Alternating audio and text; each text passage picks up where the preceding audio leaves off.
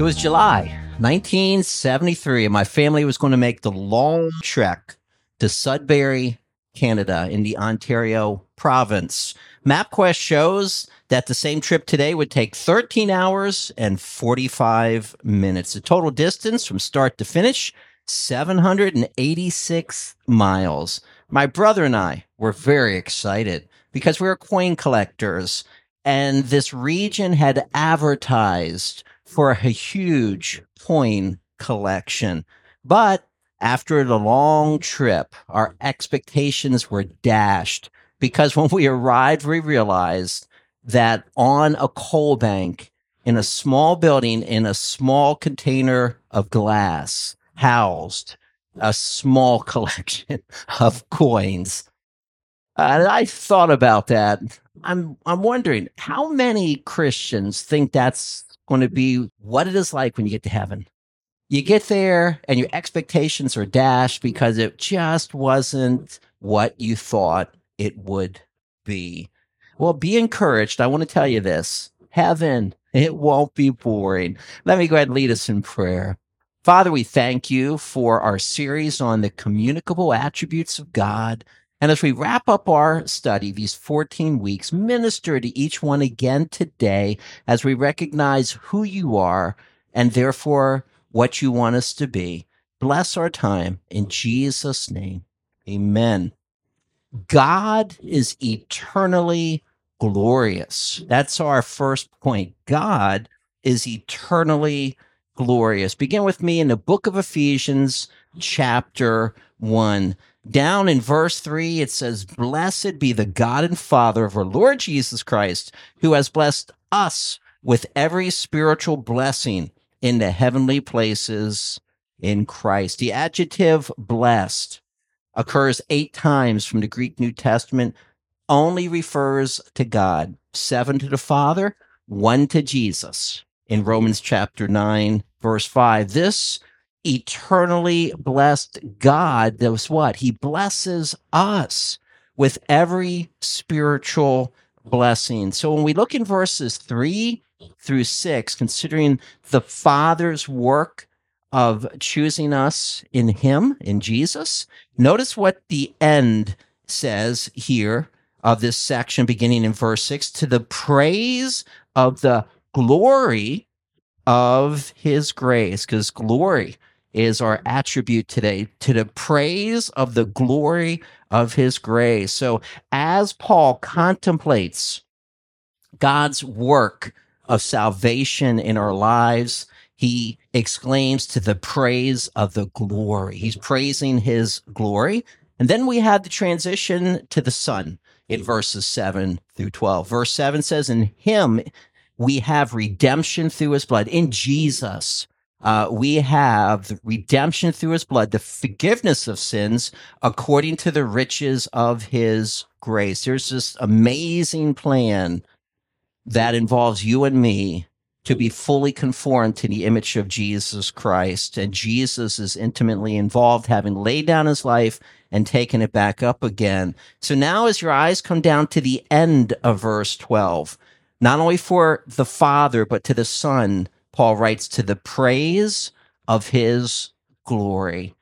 To the praise of His glory of the Father, and now to the Son. So where do we have to go from there? To the Holy Spirit, of course. Down to verse 13. "In Him you also trusted," that's Jesus, "after you heard the word of truth, the gospel of your salvation, in whom also having believed," the moment you place your faith in Christ, "you were sealed," God's mark of ownership upon your life, "with the Holy Spirit of promise, who is the guarantee of our inheritance." The Holy Spirit is God's down payment that what He has started, He will complete. But how do we end? To the praise of His glory.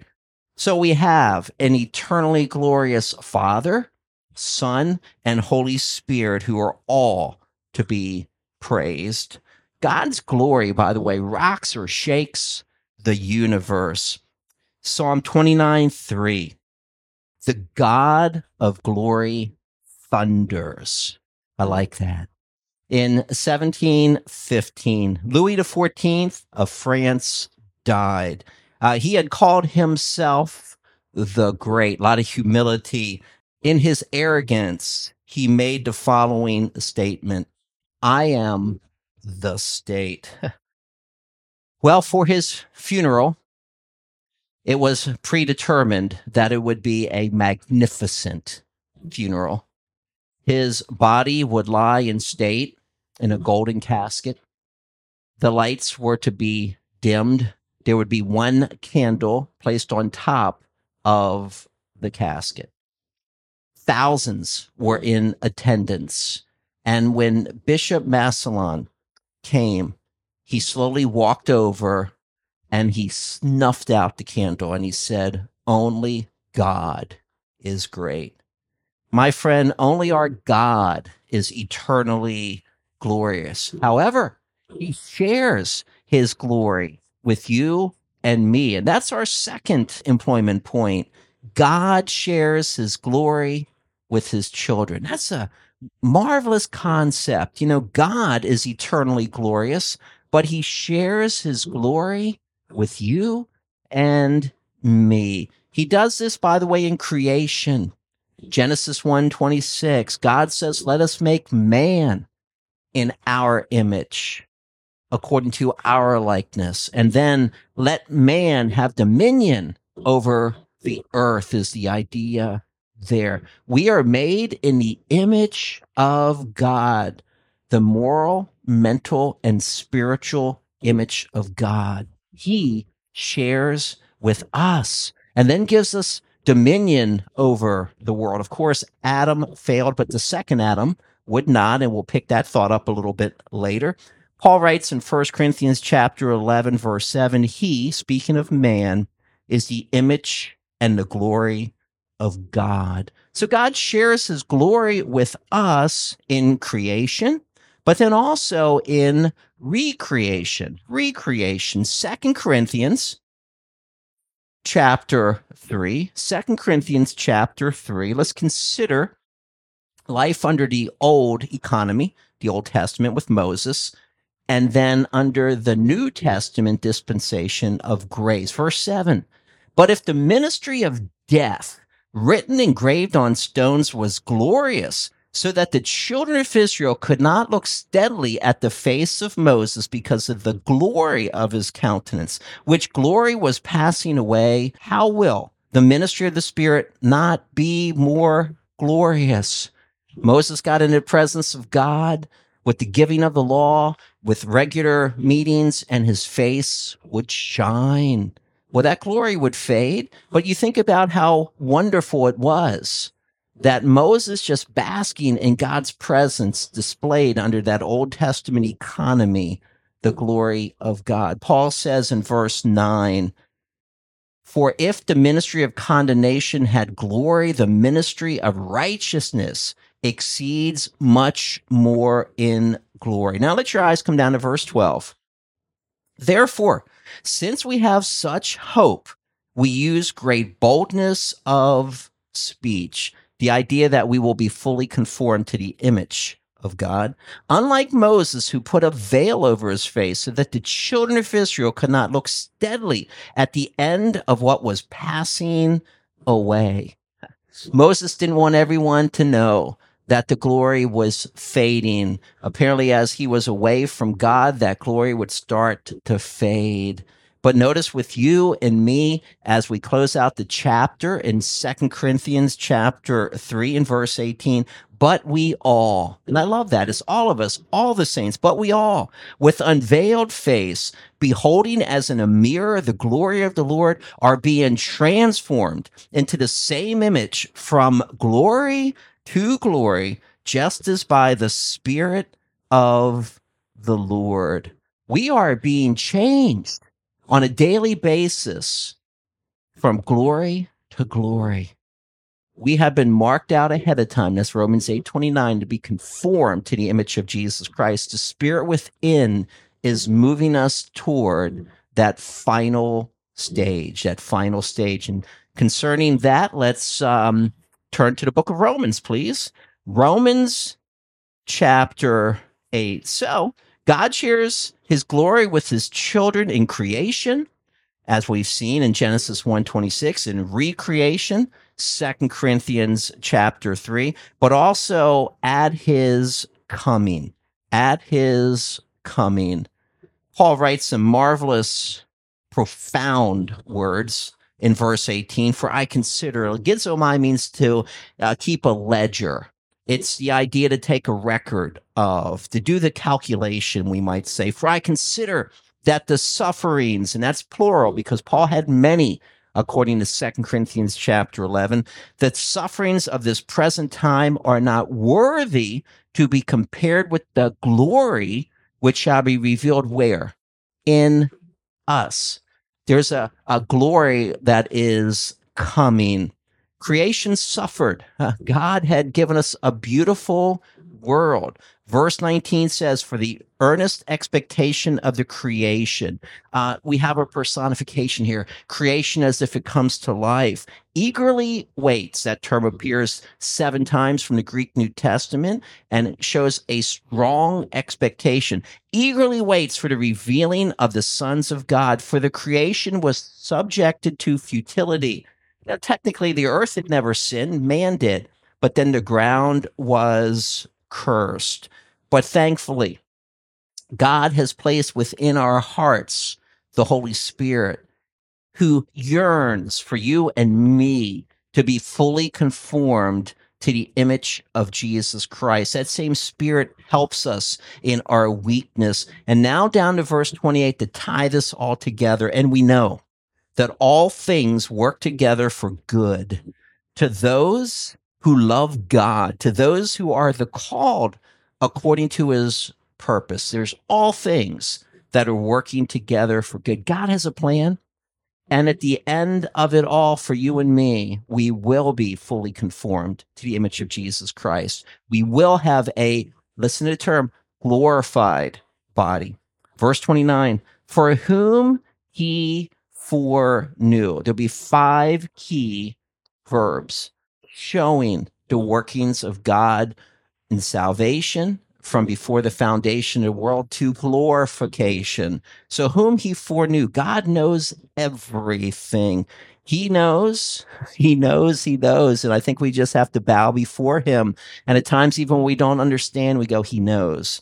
He also predestined, marked out ahead of time is your second key verb there. To what? To be conformed to the image of his son. Speaking of believers, you and I, God's desire for us is to be fully conformed to the image of Jesus Christ. Down in verse 30, moreover, whom he predestined, these he also called. We refer to this as the effectual call to salvation, another verb. Whom he called, these he also justified. Justified means to be declared righteous. And then notice at the end, and whom he justified, these he also glorified. Something very important to share with you here. All 5 verbs appear as aorist, past point in time. Now, you're looking at me, and if I were to look at you, we might be looking good, but we're not glorified. From God's point of view, it's as good as done. That's why Paul could pen these 5 key verbs, the linkage concerning salvation in the past tense. Philippians 1:6, he who has begun a good work in you will perform it or complete it unto the day of Jesus Christ. He's going to get this done. There's no question about that whatsoever. We're as good as glorified. During his championship years with the Chicago Bulls, let me give you a name. You already know it. Michael Jordan was motivated by many things. One motivation that most people didn't know about was his desire to win a championship for those players that had never gotten the ring and for the coaches who had not had the same experience. In 1997, Frank Hamlin was a new assistant coach to the team. He had been an assistant coach for 25 years on various teams, now age 50. Jordan told writer Melissa Isaacson of the Chicago Tribune, he's been around the league for so long on a lot of teams and made some great contributions. And then not to be on a championship team. That will be my gift to Hamlin. That's part of my motivation. Then in 1997, the Bulls won the championship, and Frank Hamlin finally got his ring. Jesus Christ.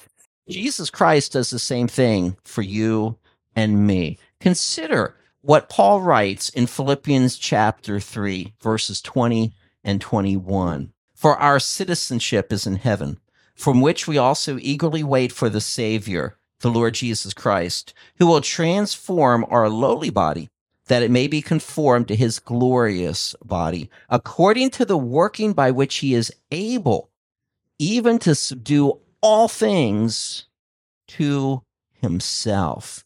So God shares his glory with us. And then finally, our third point to close out our entire series, but specifically on God's attribute of glory. Point number 3, glorify God with your life. Glorify God with your life. Our God is eternally glorious. He shares his glory with you and me. So glorify God with your life. Matthew chapter 5, the Sermon on the Mount, the greatest sermon ever preached. I know personally for me, many years, I just shied away from preaching this portion of scripture.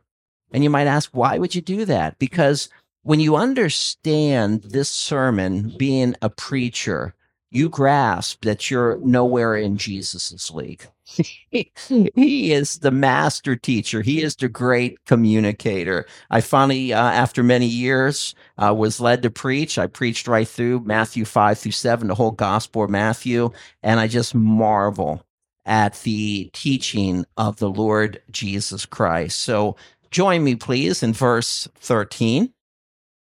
Emphatically, we are told, Jesus says, tag your it. In other words, verse 13, you are the salt of the earth. But if the salt loses its flavor, how shall it be seasoned? It is then good for nothing but to be thrown out and trampled underfoot by men.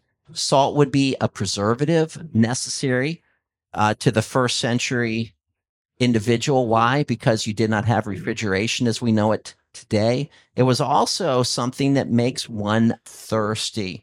Jesus says to his saints, you're the salt, you're the preservers of the earth. You're also to cause people to be drawn, not to water, but to the Lord Jesus Christ. Another emphatic statement in verse 14, tag your it, says the Lord, you are the light of the world. That's significant. Because in John 8:12, Jesus says, I am the light of the world. He who follows me shall not live or walk in darkness, but have the light of life.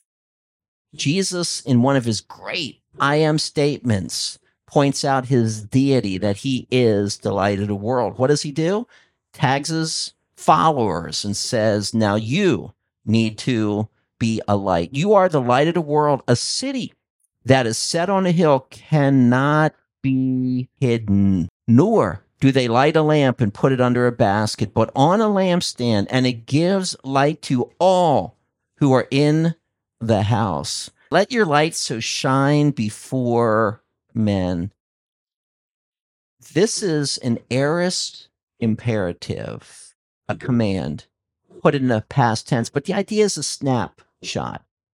When people take a picture of you and me, as if they would have done with Moses after he had left the presence of the Lord, there should be a light that emanates from us. There should be a light that shines from us. Let your light so shine before men that they may see your good works and glorify your Father in heaven.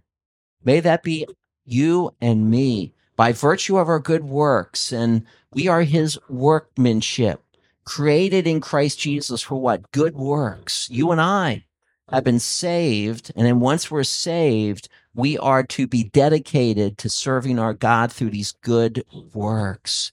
We are to be zealous for good works, we learn from Titus chapter 2.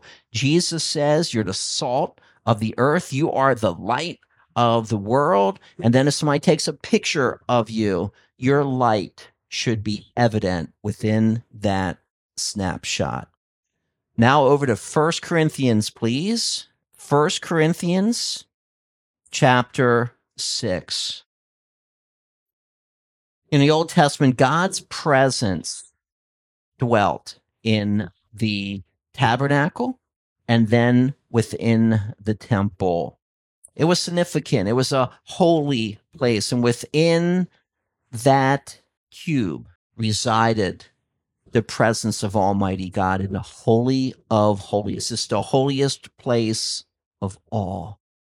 Today, you and I are the temple of God. He has chosen to place his spirit within you and me that we might show God's holiness, his glory to the world in which we live. That's what has been entrusted to us. As Paul went to Corinth, he was familiar with the temple of Aphrodite. There would be 1,000 prostitutes within those walls doing religious duty. That's an abomination to God. Fornication is something that is not to be embraced, but that is to be resisted. So what does Paul write for us? Notice this, verse 18, 1 Corinthians 6. Flee sexual immorality. Run away from it. Don't run to it. Don't run to that former temple of yours. Run away from it. Every sin that a man does is outside the body, but he who commits sexual immorality sins against his own body. There are grave consequences to sexual sin. Verse 19, or do you not know that your body is the temple of the Holy Spirit who is in you, whom you have from God, and you are not your own? For you were bought at a price. Therefore, notice the therefore, do what? Glorify God in your body and in your spirit, which are God's. We are called to bring glory to God by how we live. So let's take a moment now. Let's consider our 3 points. Number one, informationally speaking, God is eternally glorious. As Isaiah was captivated by the holiness of God, he knew that he had seen the glory of God. So let's take time. Let's meditate upon, let's ponder verses that reflect God's glory to people like you and me. And let us stand in awe. And then after we consider that God is eternally, he's always been this way, glorious, be humbled by the fact that God shares his glory with us, that the Almighty has chosen you and me to share his glory with. We are made in the image of God. That's an amazing thing. So we saw in creation, Genesis 1:26, in recreation, if anyone's in Christ, he's a new creation. Old things have passed away. Behold, all things are new. And what happened the moment we are born again? Well, Ephesians 1:13 and 14 said we're sealed with the Spirit of promise. Within you and me resides now God's Holy Spirit. That's the assurance. That's the earnest. That's the down payment that what God has started in our lives, he will complete. And we need to be thankful that he shares his glory with us. So as a result of those 2 things, we are to glorify God with our life. We are to glorify him. It's all about the glory of God. Whatever we eat or whatever we drink, do all for the glory of God. And we have to dedicate ourselves to God. Paul got saved and he says, Lord, what do you want me to do? we see from Acts chapter 9. Romans would say it this way: I beseech you, therefore, brethren, by the mercies of God, that you present your bodies a living sacrifice, holy, acceptable to God, which is your reasonable service. Do not be conformed to this world, but be transformed by the renewing of your minds on a daily basis. Ephesians 4:23 tells us to be renewed. We need to take the word of God. We need to put off the old. We need to put on the new. The psalmist would put it this way: wherewithal shall a young man cleanse his way? By taking heed according to your word. With my whole heart I have sought you. Let me not wander from your commandments. Your word I have hid, I have treasured, I have stored up in my heart, that I might not sin against you. Take God's word, truly read it, study it, memorize it, meditate upon it, and then act upon it. When you do these steps, when you consider how glorious God is, when you take a look and think how he shares his glory with you and me, the only conclusion that we can come to, it's our reasonable conclusion, is that we glorify God with our life. So that's my prayer, that as you go back over the 14 communicable attributes of God, going way back to week 1, when we considered God's holiness, right up to glory, that we will be individuals that will regularly ponder, meditate upon who our God is, and based upon who he is, now what he expects from us. Let's not let him down. Let us be individuals who glorify God with our lives. Let's pray. Heavenly Father, I thank you for the entire series. What a blessing to work through these things. Thank you for the book I could write, The Attributes of God on Fire. I know it's changed my life. So, Lord, I pray that we would not just go through this one time, but Lord, perhaps we would go back through each and every sermon. We would take out the book and read and reread those chapters, because this is who you are. Your attributes, your perfections describe your nature. And I pray now, as a result of that, we would imitate you, so we could bring you to glory you're worthy of. I ask in Jesus' name. Amen. Thank you for watching today's sermon. There is a book that is the basis for the 14 lessons, Attributes of God on Fire. There are actually 10 other fire books, or you can learn more about us at ComerManor.BibleChurch.com. And then I have a foundation, Ken J. Bird Senior Foundation.com. And finally, we have a Father and Son podcast. We would love to have you join us. God bless you.